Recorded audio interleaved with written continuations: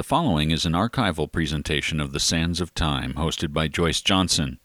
Before her passing in 2014, Joyce spent more than 25 years recording interviews with her fascinating neighbors. WOMR is committed to preserving this archive and sharing it with our listeners. Some of the material has become dated, but it remains as interesting and vital as ever.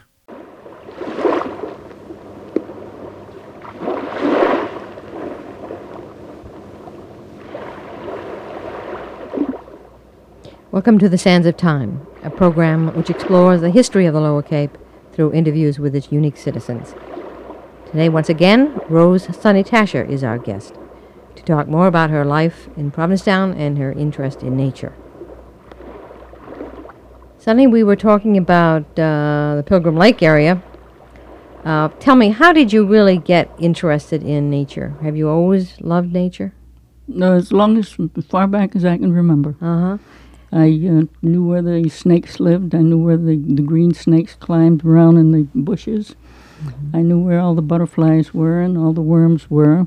Mm-hmm. And even when I went to school. This was where? In a little town called Wells Creek, Pennsylvania. It's near the highway that goes through Somerset. Mm-hmm. But way up on the plateau there, it was great because there were a lot of lumber companies that owned the land, and the mining companies owned all the mineral rights. So it was great. I wouldn't have exchanged my childhood for anybody else's in the world. It was real wilderness there, in a sense. Yes, mm-hmm. It was. And there were a great many things. I think there were more snakes there than I ever saw anywhere since. Uh-huh. Any poisonous ones? Yes, we had the, occasionally we would hear of a rattlesnake, or we had the copperheads. Mm-hmm. But we were taught how to walk in the woods. And we were always barefooted. Those shoes were saved for school. And besides, I hated shoes anyway. Mm-hmm. So if you walked along anywhere, even picking wild strawberries, you looked ahead before you put your foot down. And then, same as when you were walking in the woods, if you were walking along and you heard a baby cry, you didn't turn around and run. You backtracked slowly. Why was that? Well, we were taught that a run would invite a chase. And what did the baby cry? That was a panther. We called them panthers, but they were really? Wildcats. Oh, and they sound like a baby crying. They sound just like a baby crying. Oh, I didn't know that. So we were taught to backtrack and face the sound until we got far enough away from it, and then turn around and run for home. And there were panthers up there in the mountains. Yes, there were panthers and there were bears. Mm. In the wintertime, when we'd see when there was a little snow that fell, in the fall, and the smokehouses smelled so good that all you wanted to do was sit there, with your nose in a crack and smell the delicious smells. Mm-hmm. And I guess the bears liked the smells too, because we would see bear prints around the smokestack. The smokehouse. They were smoking meat or fish? Oh yes, meat, pork. Uh-huh. It was usually pork because every fall there was a big pork killing, and the men of one house would go help the men in the next building to kill their pigs, and everybody helped everybody else because when you kill a 300-pound pig, takes a little, yes, a little muscle there, and also we used to always get the tails and we'd take them to school. Pigtails. And we'd then, when we got in with the pigtails, we'd manage to steal a safety pin from our mother somehow, and we'd try to hook the pigtail on somebody else's breeches in the back. And then the teacher, of course, would have a pigtail game. It was a game like blind man bluff. Mm-hmm. You didn't have to catch somebody, but you had to tag them with a pigtail. Right. And they were it. But I had some wonderful teachers because we lived about a mile away from the school, and I wasn't an early riser, so I was always out late. And and I'd always take a lot of shortcuts to school. I mean, I'd get there somewhere around recess, the first recess, or maybe a little later. And if I were nice and dry and warm, then I'd sit down in my seat. But if I weren't warm and dry, the teacher would put me behind the big furnace to dry out. And then I had 3 of them when they found out, what I was doing. I was never chided. After I got back to my seat, the teacher would say, well, wonder if Rosie would tell us what she saw out in the woods. Great. I thought it was great because it was great encouragement. And I saw so many things. But in the 3rd grade, I was lying on the porch at home, and I saw a spider take its web down and eat it. And I tried to tell my teacher that, figuring she was the most knowledgeable person I knew. And she looked at me a little bit funny, and she said, Rosie, you sure you weren't dreaming? So I saw anything real odd, I'd shut up. Until years later, I got a hold of Faber, the Faber's spider book. And he said the same thing. That they do that. Yeah. And then they rebuild the web with that, the silk that they have reconstituted. No kidding. But the woods in Pennsylvania were just great. Well, it's a very different environment than here. Did you miss it when you came here, or just? Yes, but here I had the dunes, the woods, and the water. And the ocean. Yeah, I had not just the woods and the trees. I also had the dunes. And I fell in love with the dunes because I had lived in the woods so long that the dunes were special. I'm sure. They were special. And if you walked along and with your ears and eyes open, there were a lot of things you could see. The puff adder, you'd find the puff adder's crooked trail, and you knew it was a puff adder. That thing goes like that? Yep. Looks as though it's swinging back and Yep, forth. it is. And it resembles the snake, the rattlesnake in Arizona they call the sidewinder. It makes the same path, only much bigger. And I saw once when I was down there, I saw one across the road. And my friend said, run it over. And I said, no, I want to watch it. No, but the dunes were really, I would take off, I would fill 2 half-pint bottles with water and put them in my back pockets and take some cheese and crackers. And I would hitchhike up to the Coast Guard station way up the Race Run. And I would walk from there down. Or I'd walk from the Race Run all the way out to Provincetown Inn. Either way. Right. But if I walked east from the dunes, I would zigzag across the dunes until I hit High Head. And I'd walk back out to the to the highway and hitch another ride home. But there's so many things that I saw and found out there that Herman, who was also spent a lot of time out on the dunes, he hadn't seen. Takes a keen eye. Well, you have to, and also at night I would go out and sit in the woods. Our little woods out here, and used to be, and the pond that used to be at the end of where Howland Street is now. I'd go down there or walk. Either way, if I walked in the woods, I would walk with my mouth open and tread softly like an Indian, so that I wouldn't miss a sound. Did you get interested in the birds on the outside beach? On the outside the terns beach? And the. I used to watch them. I'd lie on the sand, and to get close to them, I would crawl on my belly.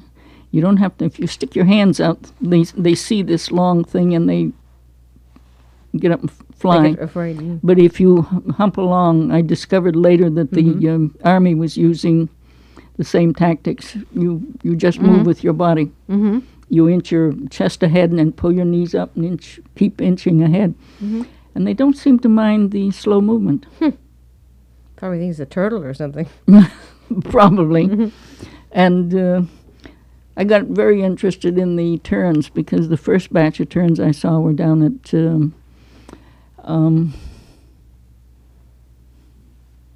Plymouth Harbor. Uh-huh. And I was very interested in them, and they were great, well, thousands of them down there. But then when I hit the back beach, there weren't so many. And Paul and Carl, first Carl and I used to ride around. We'd cut a whole bunch of sticks, about 2-3 feet long, and we'd go down there and we'd try to mark off the tern areas. To protect it? Yeah. And there was one in front of the shack that we protected, but there was a ORV there with a Connecticut license, and Paul had 2 dead baby birds in his hands, and he was crying over them because he was soft-hearted. They'd been run over? They'd been run over, so he went to this Jeep, and he said, "Look what you've done to the baby birds. What have they done to you?" And the guy in the Jeep said, "Get out of my way or I'll do the same to you." Oh, terrific. So we protected our little beach out there, our little tern nesting area. Was that in front of Harry Kemp's shack? Yeah. Yeah, they nested out there for years. We came back in, we went to the dump, and we gathered up all the wood we can find, boards, pieces of wood that had a lot of nails in them. And we took them out and buried them around around the nest area. We had to bury them because if they, just bury the wood part. Oh, we were sneaky about that, but nobody drove through them anymore. Sure. Now, thank goodness, one of the benefits of the park is that they do protect those areas. At least some control over that. Yeah, you wonder why people, we used to stick sticks in, but that didn't matter. Yeah. But boy, those nails did a job on them. Yeah, I bet. Pretty hard to get someone to fix your tire out there on the beach. Right. I think well, if you were walking, you'd see the yeah. nails sticking up. Yeah. Because we would just bury the board part, but the nails were all sticking up. And Paul and I laugh about that once in a while. That sure was a sure cure for. Did your children, have they learned, continued to love that area? Oh, they do. They love the whole Cape. Yeah. Because from the beginning, I would take them out even when they're tiny. If they could walk, we went walking out in the woods and across the dunes. And I taught them what they could eat in an emergency. Because there's a lot of food out there you can eat. And roots and things and blossoms and what? Yep. Besides the berries. Any blueberry blossom is delicious and very nourishing, very nutritious. They were the easiest to get, so that's what we ate until the berries ripened. Then we ate the berries. And the other thing that I used to take them out at night too, purposely, to find their way home. Oh, really? Well, I don't know if you know, but if you're out in the woods somewhere, and you get lost, and you don't know where the path is that you went out on, take your shoes off.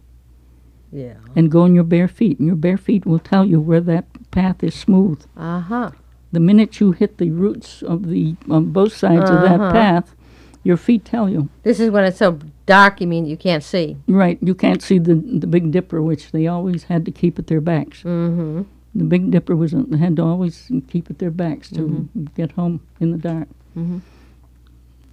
Unless it's cloudy, then what happens? Well, then you have to depend on your feet. Right. I remember being out there once in the fog, and I was amazed at how fast you can get lost and turned around. Yeah. Lord, you just lose sort of your equilibrium. You just lose your sense of direction out there. Well, I was walking out even after I had a Jeep. I used to love to walk out, and it was a very fine snow falling, and it hadn't been falling. It was about 2 inches on the ground. And I found myself falling into little pits and hollows because it was a snow blindness. I think they call it snow blindness. And so I got there and I got back, but the next time I went out, I took the dog along and told her to go up ahead. And where I'd see them, then I could see the silhouette of the sand dunes with the snow on it. Oh, I see. But going out, all the way out there and being the only one on the beach is something to remember. I know. It's like being on another planet for a while. It is, yeah.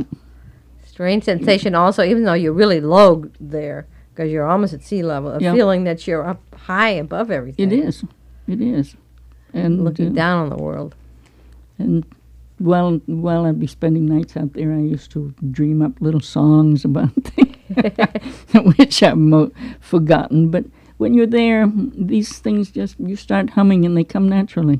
I know. There's like no atmospheric interference. Right, right. It's strange how the clarity of your thinking and everything that's superfluous seems to float away, and you see right at the core of things.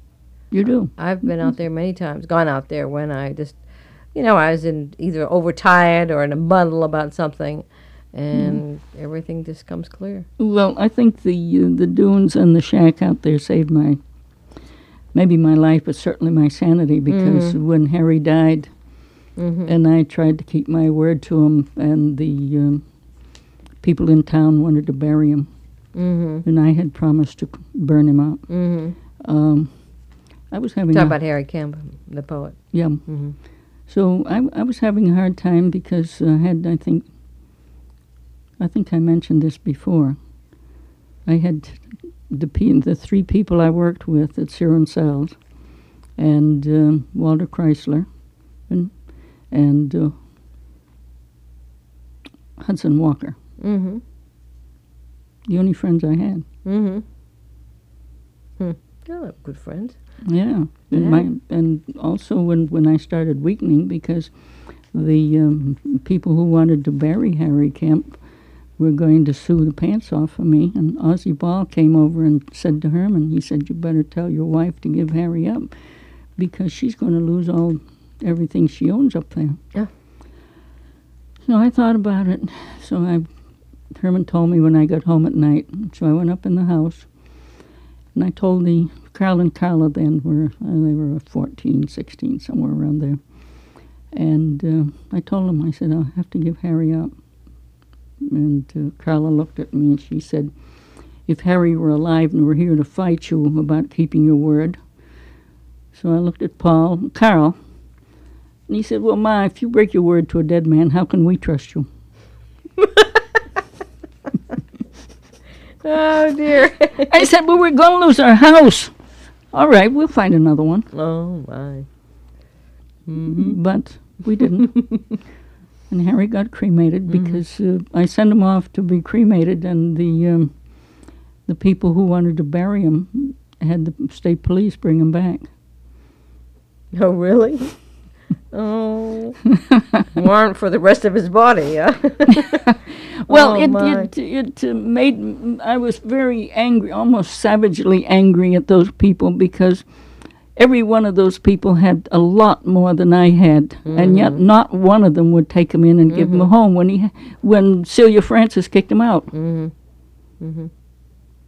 Not one of them had anything to do with that drunken, no good SOB.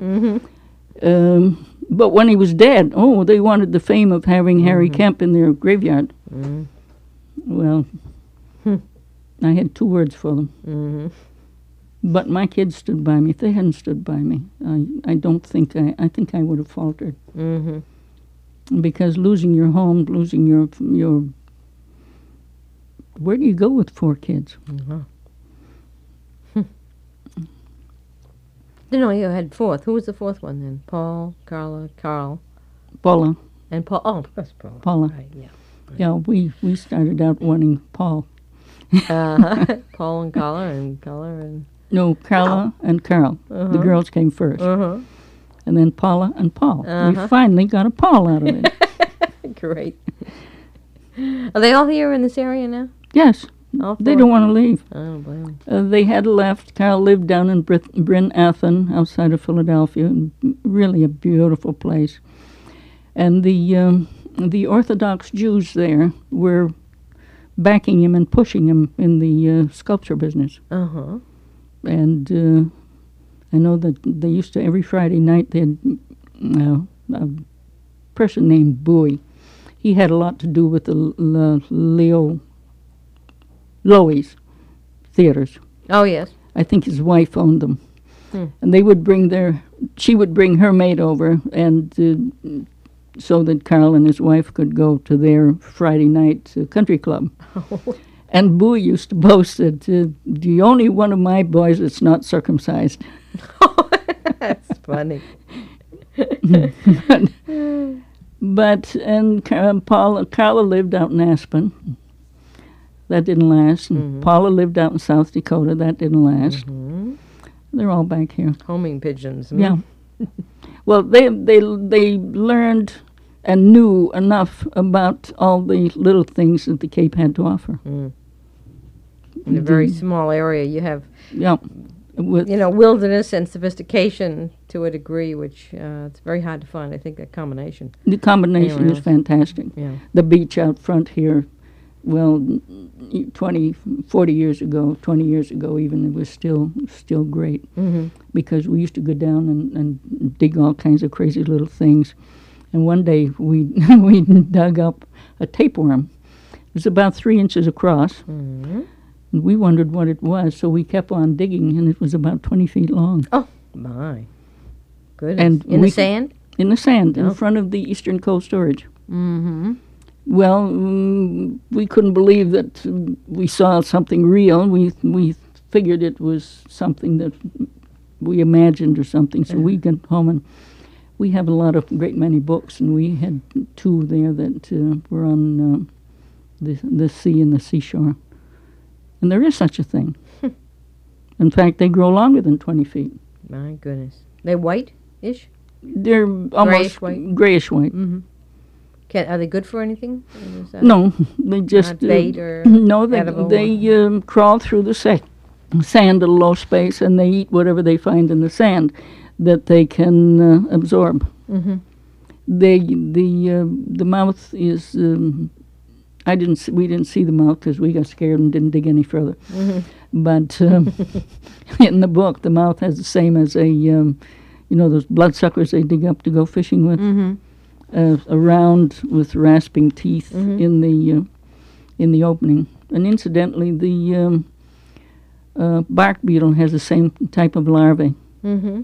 except that it's about 1 inch or 1.5 inches long. And you can hear, if you live in a building that's made of wood with some bark on it, you can hear the crunch, crunch, crunch, crunch. Having supper. So the kids knew pretty much what I knew. What do you think has been the most important thing to you about life down here on the Cape? Is there one thing that's strikes you as been made your life the richest here? I think people, because there's so many people. You see, when we moved in that house up on the hill, the kids started bringing other kids, school kids, home, Mm-hmm. and it continued for about 20 years. Mm-hmm. So there were a lot of, and Herman would bring people home. I would bring people home. Mm-hmm. And sometimes I'd wake up in the morning and I'd go counting noses, and some of them I didn't know. But people, and besides the young people of the town, now I sat for Herman in his studio when he was up the West End 2 summers ago, and I parked my car across the street in there's a parking lot that belongs to the hardware store. Mm-hmm. And I went to pay the boy. He looked at me and he said, "Sonny, you can't pay me." And I said, "Why not? You're running a business here." He said, "Yeah, but you were running a house when I sat at your table and ate many, many meals." Oh, Great. Didn't forget. He didn't forget. And then just recently I talked to another kid, and he said the same thing. Uh-huh. He changed a tire for me. Uh-huh. And he said, you can't. He said, maybe you don't remember, but I do. I'm sure they do. And Matt Jason. Do you remember Matt Jason, No. who died recently? He was the bad boy of the town until he switched and then died. Oh. He became a Jesus freak. Oh. And just turned tables completely and was a goody and died. Oh. But the first birthday party he ever had was at the house. Oh. And I know Carla would tell me, Ma, we're going to have a birthday party tonight, or whatever. We used to hold funerals for any bird or anything, snake or anything that died. We'd hold funerals. And, with flowers and parades and everything. But birthday parties were an everyday event, almost, because there were a lot of kids in this town who couldn't take other kids home, had no birthday parties. So Carl would say, hey, birthday party tonight. So I'd bake as big a cake as I could, or 2 or 3 of them. In those days, I had a lot of energy, so making a cake from scratch was nothing. And I'd fix up a big bowl of punch and throw a couple of oranges in it, ginger ale. So she brought this young man over to me, and she said, Ma, I want you to meet Matt. And he was kind of trying to hide behind her. So I looked at Carl and I said, what's the matter with him? Oh, he just got home from reform school today. Oh, dear. And he's afraid you're going to throw him out. Oh. So I've already learned that anyone that ends up in reform school or doing something they shouldn't have too much on the ball for these school teachers, the school here, to handle. And so they just ship them off, you mean? They ship them off to reform Which school. gives them 3 strikes against them instead of 1 or 2, right? Well, not only that, but they learn an awful lot in the reform school from the other kids. That they shouldn't learn. They knew 3 times as much when they were let out. On the wrong side. Yeah. There was one of the kids down the East End, he came home from reform school, and he did everything he could to get back. Because in the reform school, he was running the printing press. No. And here he had nothing to do. So they learned good things, too. Yeah. Oh. Yeah, he was running the printing press. And he had nothing to do. I took his kid brother out west with me one time on a trip, and I had to ask I think it was Mr. Stryker at that time. He was in charge of state kids, the state children. And, I worked through the school teacher in Truro. And when I asked her if Mr. Stryker would allow me to take this 14-year-old boy, and she said, you bet he would. He said that the boy would learn more in 1 month bumbling across the country with you than he would in 2 years in school. I believe it. He did. I believe you. Wonderful. Sonny, thanks once again for being with us. It's been great. Our guest today on The Sands of Time has been Rose Sonny Tasha of Provincetown. And we've enjoyed having her for the month of June here with us. She'll also be heard sometime in July, next month, when we replay a program when she talked about her friend Harry Kemp, the poet. So check your airwaves for that. Thank you for being with us. Our engineer has been Tom Conklin, your host Joyce Johnson. You've been listening to The Sands of Time.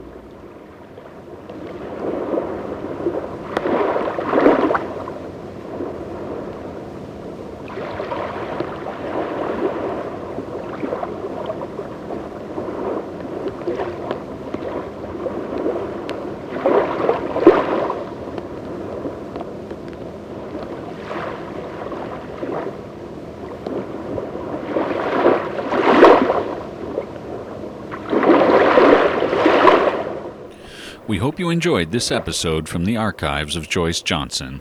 Although some of the material may have been dated, we here at WOMR think it's important to continue to share it with our listeners.